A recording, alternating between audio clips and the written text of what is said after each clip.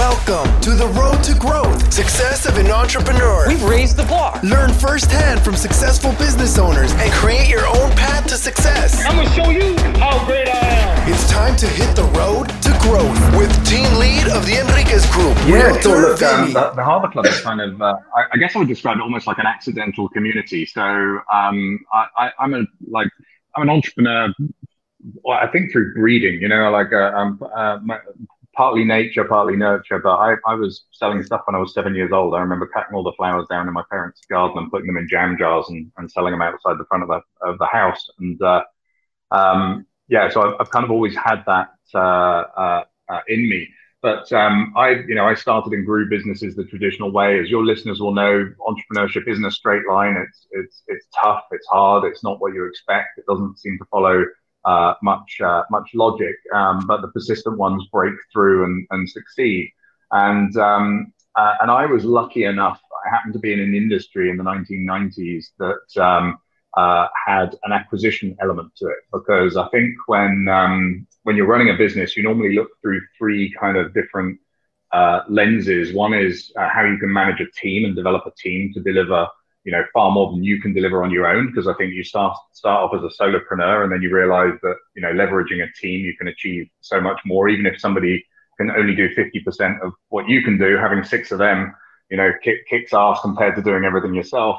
And then, the next one is marketing, and marketing is just a constantly changing dynamic with new ways of reaching an audience. And, so that's a constantly evolving thing you kind of have to be on top of. And then the third one is sales. Like, how do you convert that audience into money? Because, some people are great at creating an audience. They get loads of, social media followers and stuff like that. But it's turning that into leads and sales, which, is one of the other sort of, magic components, I guess, in entrepreneurship. But I was in an industry that had kind of saturated the mobile phone business. And there were thousands and thousands of smaller players. So it got to the point where it was very hard to get customers to switch over to you, because people were contracted into, long-term mobile phone contracts, and you had to wait for them to expire before you could win that customer. So the marketing and sales bit got kind of harder and harder and harder as the market became saturated. And so people were buying other people's companies, because when you bought a company, you inherited all of those customers. You could just bolt those customers into your company. And so consequently, there was this frenzy of people running around trying to buy each other. And that just opened my eyes to something I'd never really considered, because as an entrepreneur, my problems were, do I pay my payroll or my credit card bill? There wasn't really another option, which was go buy a company. And I didn't have great credit, so I couldn't borrow money from banks to buy a company. And I didn't have cash lying around, so I couldn't do that either. But what I realized is all the people that were coming to see me to buy my company seemed like they didn't have any money either. They were positioning deals with me that solved problems and created collective value, but didn't actually involve them handing over a big bunch of cash to me. And so I kind of took the view that, hey, look, I don't have any money either. Maybe I should be on the other side of this table. Maybe it should be me out there looking for a deal. Now, I was young in my 20s and not particularly savvy when it came to M&A, and couldn't afford, lawyers and accountants and corporate finance companies and this kind of stuff. So I really had to just go around and meet business owners in the same sector I was in, discuss their challenges and try and position a deal with them that would be mutually beneficial to us, but, preserve my cash. So I wouldn't be putting cash into it. I was able to pull one of those deals off, and I grew by a year's worth of sales in an afternoon without any marketing expense. And for me, it was just a penny that dropped. It was a game changer. And I basically didn't look back from that moment. It was, I talked about those three areas, the team, the marketing, and the sales. It was like a fourth area opened up that I just had no idea existed before that. And we went from $1.5 million in revenue to 13.5 million of revenue in 18 months. And we went from, 20 something staff to 135 staff in that same 18-month period. And it was all done through acquisitions, and it was all done without putting any capital into those transactions. And the Harbour Club came about simply because I kept buying these companies for no cash. And so people would say, hey, can you come and work for us and do the same thing? Would you like to be a consultant or a non-exec, or come sit on our board? And I would just look at those and think, well, why would I do that? Why would I take a salary or a fee when if I find a company, I can just buy it? So it made no sense to me. And so I created the Harbour Club community really as a place to put those people to say, hey, look, join the Harbour Club community. I'll teach you some of my stuff. We'll go out and do deals. You can do your deals. I'll do my deals. And let's share the best practice in the middle. And I never really thought it would be much more than, like I say, a way to get rid of these people that were pestering me to work for them. and here we are, over a decade later, with thousands of members all over the world doing, tens of millions of dollars worth of deals every year. So, I mean, let's rewind, I guess, to that first deal you did. What do you remember what that company was missing and what kind of value you had to bridge the gap? Yeah, actually. So look, it was a guy that had 3 businesses. One of them was a mobile phone business. Mobile phone business was fun when it was booming and everybody was, this was a 13-year-old company. So he'd been through this exponential growth phase, where he'd been adding lots of customers and it was all good fun and it was great. And then obviously the industry reached that saturation point that I was talking about. And so it just became harder. And the year that I bought him, he had 1,000 active customers, but he'd only made something like 12 grand of profit in the previous year. And he had 2 other businesses that were way more profitable. But this one, it was actually a physical shop. So he was sitting in this shop like all day long for 12 grand a year. He could make more working in Starbucks. So not that there was Starbucks back then, but it wasn't like a massively financially rewarding thing for him at that time. And then there was a couple of other kind of motivating factors. One was his lease was expiring on the premises and the landlord wasn't going to renew it because they wanted to develop it into apartments. And he was also having some major supplier drama. The main network that he was connecting phones to kept changing the rules on him, and that was losing him customers and causing him a lot of additional stress when things were difficult enough anyway. And basically the solution I positioned with him was where he could recover, a couple of years worth of profit over the next 6 months and basically free all of his time up, get him out of that shop so he could go and run his other businesses and invest more time over there. So it was more an opportunity to get out of what he already had. Now, from my perspective, 1,000 connections was about what we would do in a year. So we were, we would add a year's worth of connections in one go. And that was hugely valuable to us. We would also get sort of network incentives and bonuses for moving those over. So financially for us, it was quite rewarding. So we could easily pay him out as we switched those customers over. Makes sense. Well, let's rewind even farther back. I know you talked about at 7 years old, doing odd jobs. Were your parents into entrepreneurship, or where did that mindset come from? Yeah, so my mum ran a beauty salon, and my dad was a farmer. And growing up, I didn't get pocket money. I had a choice of working in either business and getting £1 an hour, which is like $1.30 or something. And so I would be feeding animals on the farm thinking, there must be a better way to make £1 an hour. And that was really the genesis of the entrepreneurship, was really, how do I do something less dirty and smelly that gives me more than £1 an hour? So you had the want to make more money. Was it reading books? Was it talking to friends? I mean, where were you getting the ideas to make money? Yeah, so look, farming is seasonal. So, my dad had very busy times of year and then quieter times of year. And in the quieter times of year, he would always have these little sidelines running. And so I remember, like, one year we'd be making paving slabs, another year we'd be doing Christmas trees, another year we'd be making pet food. It was literally like he always had these little side gigs that he would use the kind of farm infrastructure for during the downtimes. So I think the idea of kind of the dinner table discussions around these little dreams and schemes were always there, and I think that kind of incentivizes you. And then I think I had a sort of voracious appetite for learning. So if I saw, at the time, now you go onto YouTube, you have unlimited content. At the time, you go buy some cassettes, and you listen to them. So I remember listening to Michael Gerber's E-Myth when I was about 15 years old on cassette. And I think I listened to it so many times, the cassettes got worn out, they wouldn't play anymore. Things like that I just found, incredibly inspiring, because it was people that were really dissecting and analyzing business in ways that I just hadn't conceived before. So I was a voracious learner. And I know when you started buying arcade games and putting it in bars. Was that the because I think from before then it was mostly like small purchases, or you were basically doing the legwork to make the money, but that seems like it was a pretty big investment into kind of a growth of a business. Not as big as you think, but yeah, it was. So basically, I was buying and selling mainly like end of line stock, bankrupt stock, like bulk purchases of things. I bought like jeans and watches and jewelry and all sorts of stuff, and I had a market stall at the weekend where I was selling this stuff. And then one of the opportunities that came up was an arcade machine for like £75. It was an old, crappy old machine, but it was £75, and so well within the kind of budget of what I was spending on these, these other kind of job lots of stuff that I was buying. And I just went to our local pub. Now, bear in mind at this time, I'm probably like 13 years old, and I always looked young as a kid.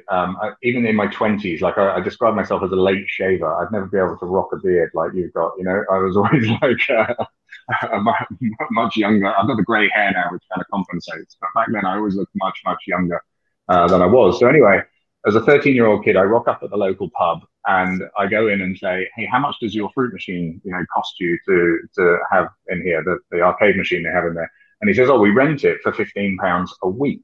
And I'm like, "How would you like to buy one for £150? So in 10 weeks, you've recovered all of your money."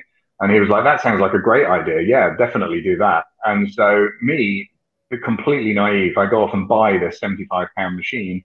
And a week later, I rock up at his door and go, "Here's your machine." And he never expected this 13-year-old kid to actually come back with a machine. He was just making polite small talk. And I completely missed the implausibility of me in that whole situation. And so I was really, I was devastated, because I thought I had a deal. And so I took this thing home, and my mother was really pissed off because it was sitting in our kind of front hall when you walked into the front of the house for a couple of weeks.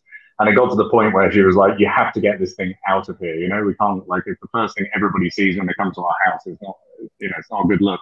And so I picked up the Yellow Pages, which for anyone watching this is like basically 30 years ago, they used to print the internet. So I got the Yellow Pages out, and I go to public houses, and there was about 7 pages of public houses, pubs. And I literally sat there with a telephone and I rang all of them and offered them this machine for 150 quid. And I sold 5 of them. Now I only had 1 of them. So I went and delivered the first one and then had to go and figure out how to get the remaining ones. And it was at that point I found out you need a license to sell these machines. And, to get the license, you have to be 18. Anyway, there was a very friendly supplier who was very proud of what I was doing and kind of very impressed. He was kind of wishing his son had the same get up and go as I had, and he kind of took me under his wing and offered to let me use his license to go and sell these machines to the pubs. And that was the genesis. And he also talked me through the business model. So I was just buying cheap machines and selling them for double what I bought them for, which I thought was a great business.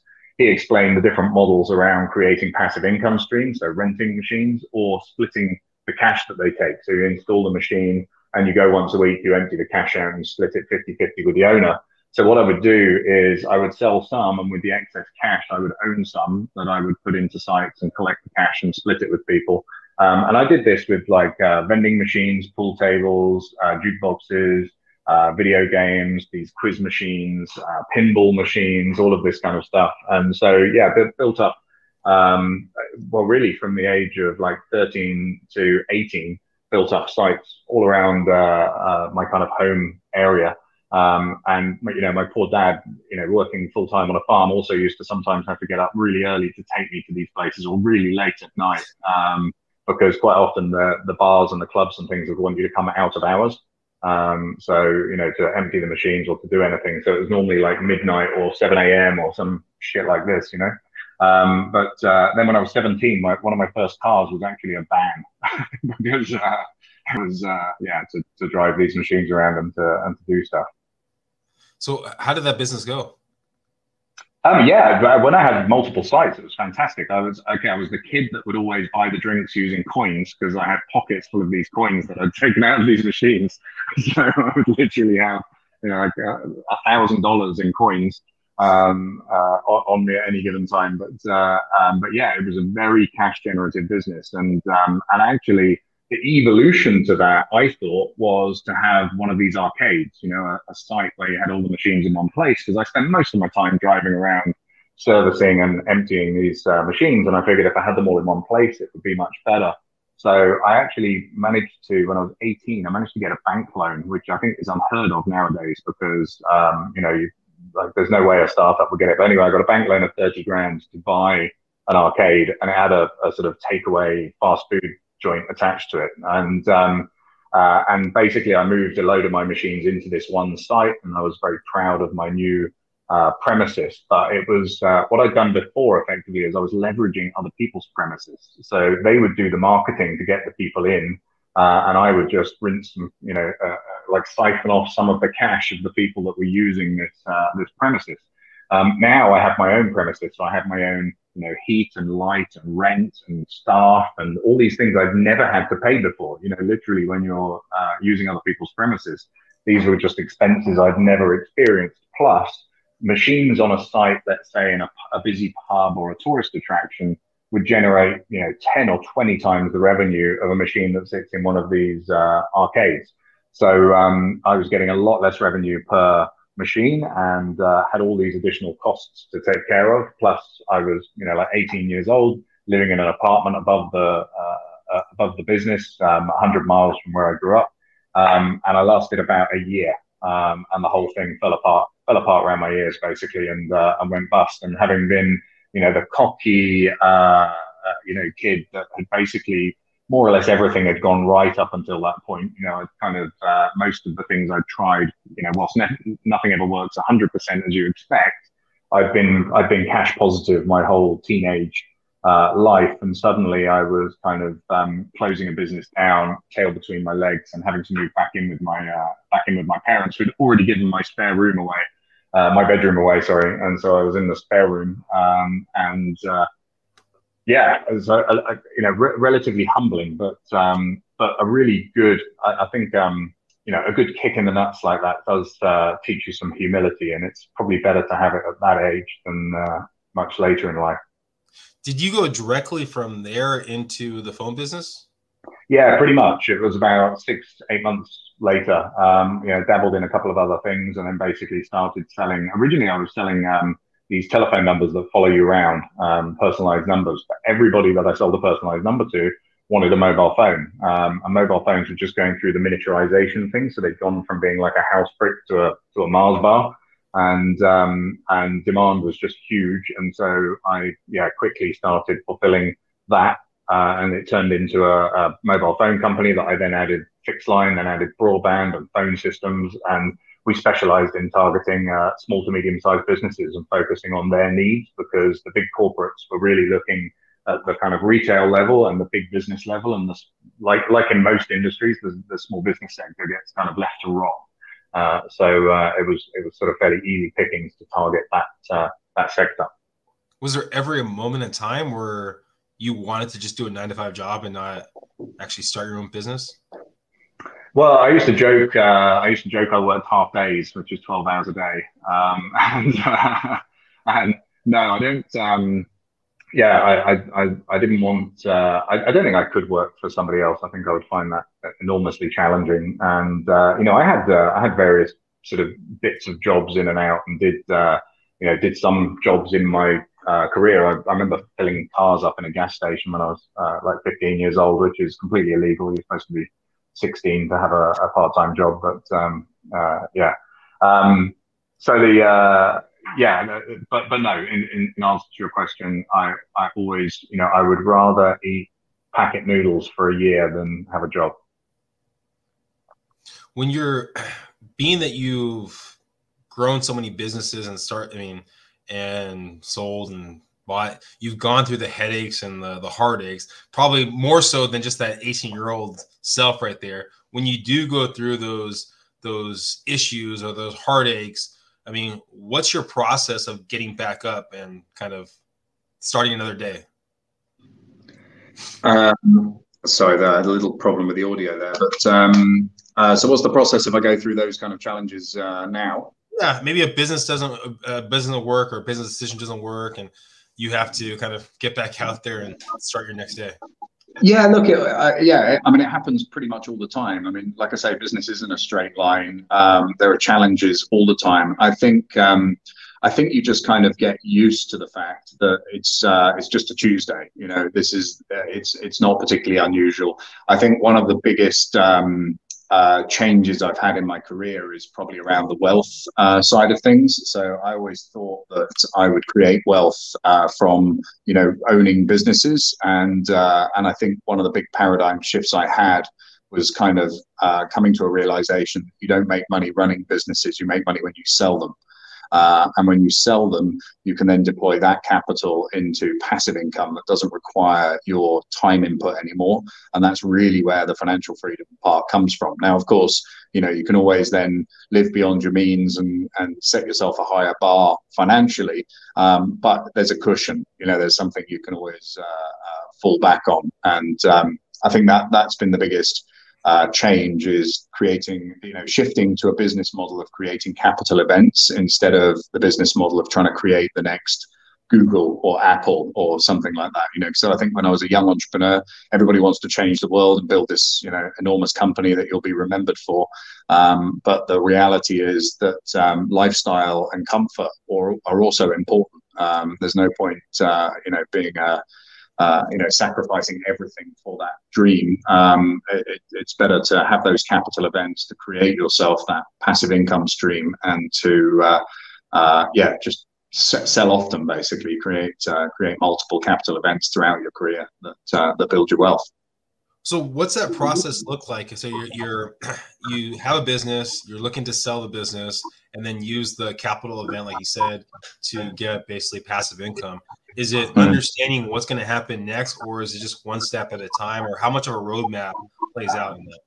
Yeah, so look, on the capital event side, it's pretty opportunistic. So deals come along, that you can close this deal and acquire it, and then add some value and sell it again for a premium, and that premium becomes your capital event. Now, those things are opportunistic, but there are ways of creating more opportunities. So you can position yourself in such a way that those opportunities come kind of thick and fast, and you can choose the ones that you want to have a go at. They don't all work, but if enough of them work, it has a transformative impact on your wealth. And then the capital that comes in, it's about not betting it on small businesses, basically. So not sticking it into startups, not doing VC or startup financing, but boring traditional income generating investments, and building. My bank manager says I have a portfolio like an 80-year-old man, because I have this very income driven portfolio that's not at all like somebody of my age. Somebody of my age should be more risk on in terms of portfolio growth, but I know that my capital comes from the exits, and when I've made it, I want to keep it, and I want to keep the income that comes from it. So I take a fair.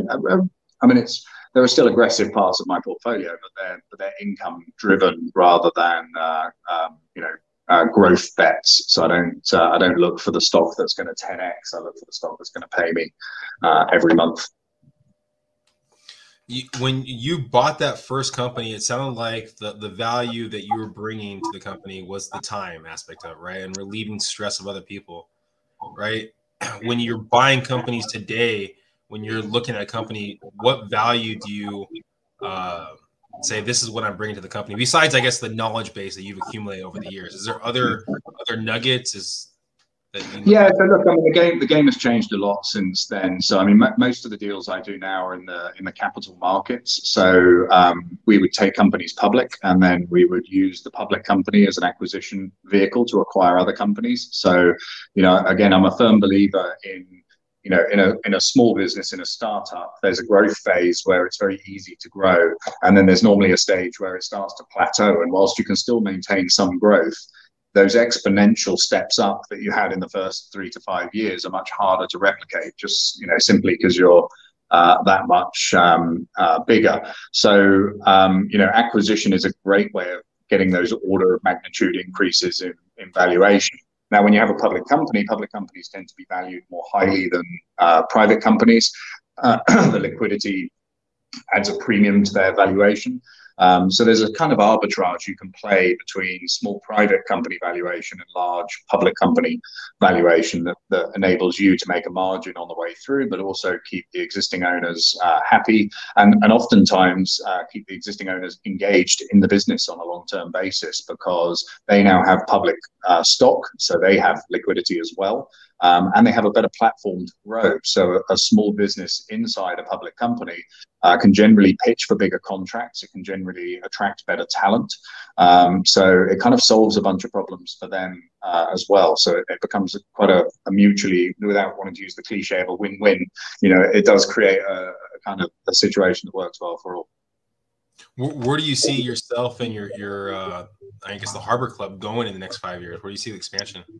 Yeah, look, I mean, at the moment, the world is going through some serious macroeconomic transformations. I mean, we have inflation at 40-year highs. Just to set this up, depending on when people are listening to this, we have inflation at 40-year highs. We have the crypto markets and the stock markets have crashed. Interest rates are on the rise and look like they will continue to rise for at least the rest of this year. All of those things, and that generally would trigger some sort of recession. We've already had a quarter of negative growth. It's anticipated the next quarter may be a negative print, which would be a technical recession. And look, recessionary environments are both dangerous and an opportunity at the same time. So this environment suits cash generative businesses that have pricing power, and it really punishes businesses that either are not very cash generative or don't have the ability to pass those price changes onto their customers. So I was looking at a company the other day. It gets most of its revenue comes from government subsidies, which basically is normally very good in a recession, but it's not great in high inflation. When you have high inflation, the government's very slow to increase the prices, but all your costs go up, and you're normally contracted to deliver at this fixed cost, but your costs are going through the roof. So they're going to get really squeezed as this grows. Now, in this particular situation, the guy who had bought it using a loan from the bank, and that loan from the bank is personally guaranteed, and the interest rates are going to go up for at least the rest of this year and possibly even longer than that. So those sort of situations create a lot of pressure around certain business models. So but as I say, it also creates tons of opportunities. And the good thing I like about being in a business where I buy and sell companies is that you can choose which industry, which business, that you enter into. If you're building the next Apple or you're building the next Google, and that's your core focus, and it just happens to be in an industry that's badly affected by a pandemic or a global financial crisis or a war or oil prices or one of the millions of macroeconomic things we seem to have going on right now, that creates a fairly tough set of challenges that you have to navigate through. That's not to say you can't navigate through them and come out the other side stronger, because great businesses are built in recessions. But I think M&A is a great way of balancing some of that out. And I would say if you do have a business that is affected by the current macro situation, my advice, I've been through enough shit in my life, my advice is don't wait for it to get really bad. Get your retaliation in first. Position yourself now for the worst case scenario. If that means taking excess capacity out of the business, focusing on cash generation, shortening your credit terms to customers, doing all the things that you would do if the shit really hit the fan, but doing it now, I would really advise doing that. And then M&A is a great tool for adding additional products and services and even talent to your business that can help you ride out the current economic storms. So if your business is relying on government subsidies, for example, is there another business area that you could integrate with your company that isn't so susceptible to that, perhaps has more pricing power? Could you acquire a company like that and bring it into the fold to help you balance out your business through these tough times?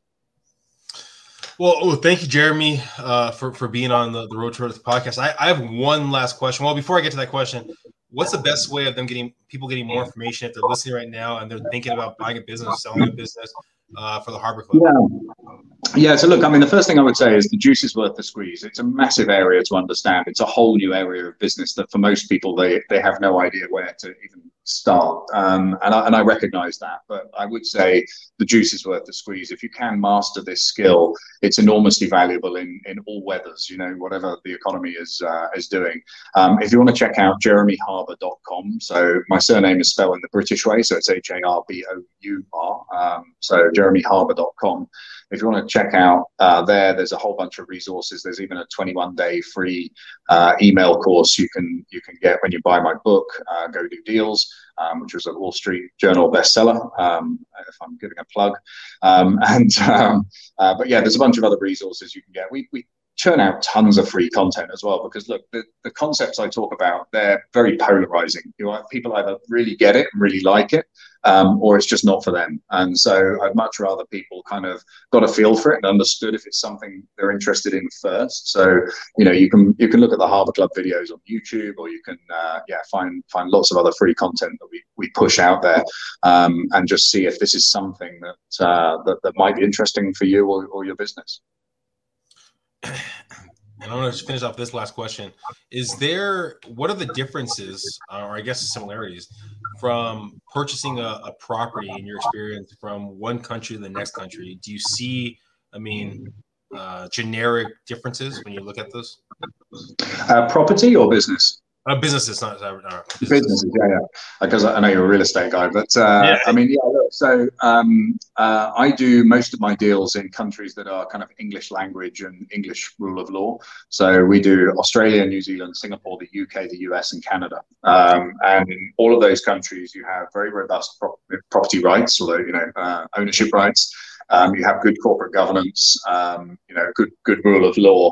And so whilst there are nuances and differences, particularly around tax and things like that, the actual legal process, like contract law and insolvency law and things like that, are broadly similar. So it's relatively easy to jump into those different jurisdictions. I have done deals in other places before. I've done deals in Indonesia and Malaysia and all sorts of weird and wonderful places. But it's always much, much harder because the learning curve to get to where you need to get to do a transaction, is a little bit scarier. But that kind of English language, English rule of law, is a great kind of starting point for that kind of thing. Well, thank you again, Jeremy, for being here. Hopefully everyone listening got some great nuggets. Go in the show notes right now. Go find Jeremy right there. Buy the book. Just like Jeremy talked about, I know things have changed, but if there's opportunities out there, it could be in real estate, it could be in business, whatever it is. If there's opportunities out there, you need to know how to take advantage of the opportunity when it does come about. So knowledge is power. I know that's a cliche right there, but knowledge is power. Understand how you can take advantage of that opportunity when that opportunity does come about. Thank you, Jeremy, again for being here. Everyone, please subscribe, please share, and go in the show notes. Bye. Thank you for listening to The Road to Growth, Success of an Entrepreneur. Please like, subscribe, and stay connected. Visit www.theenriquezgroup.com. Yeah, I created a website. Hope to see you again next week. The Enriquez Group, signing off.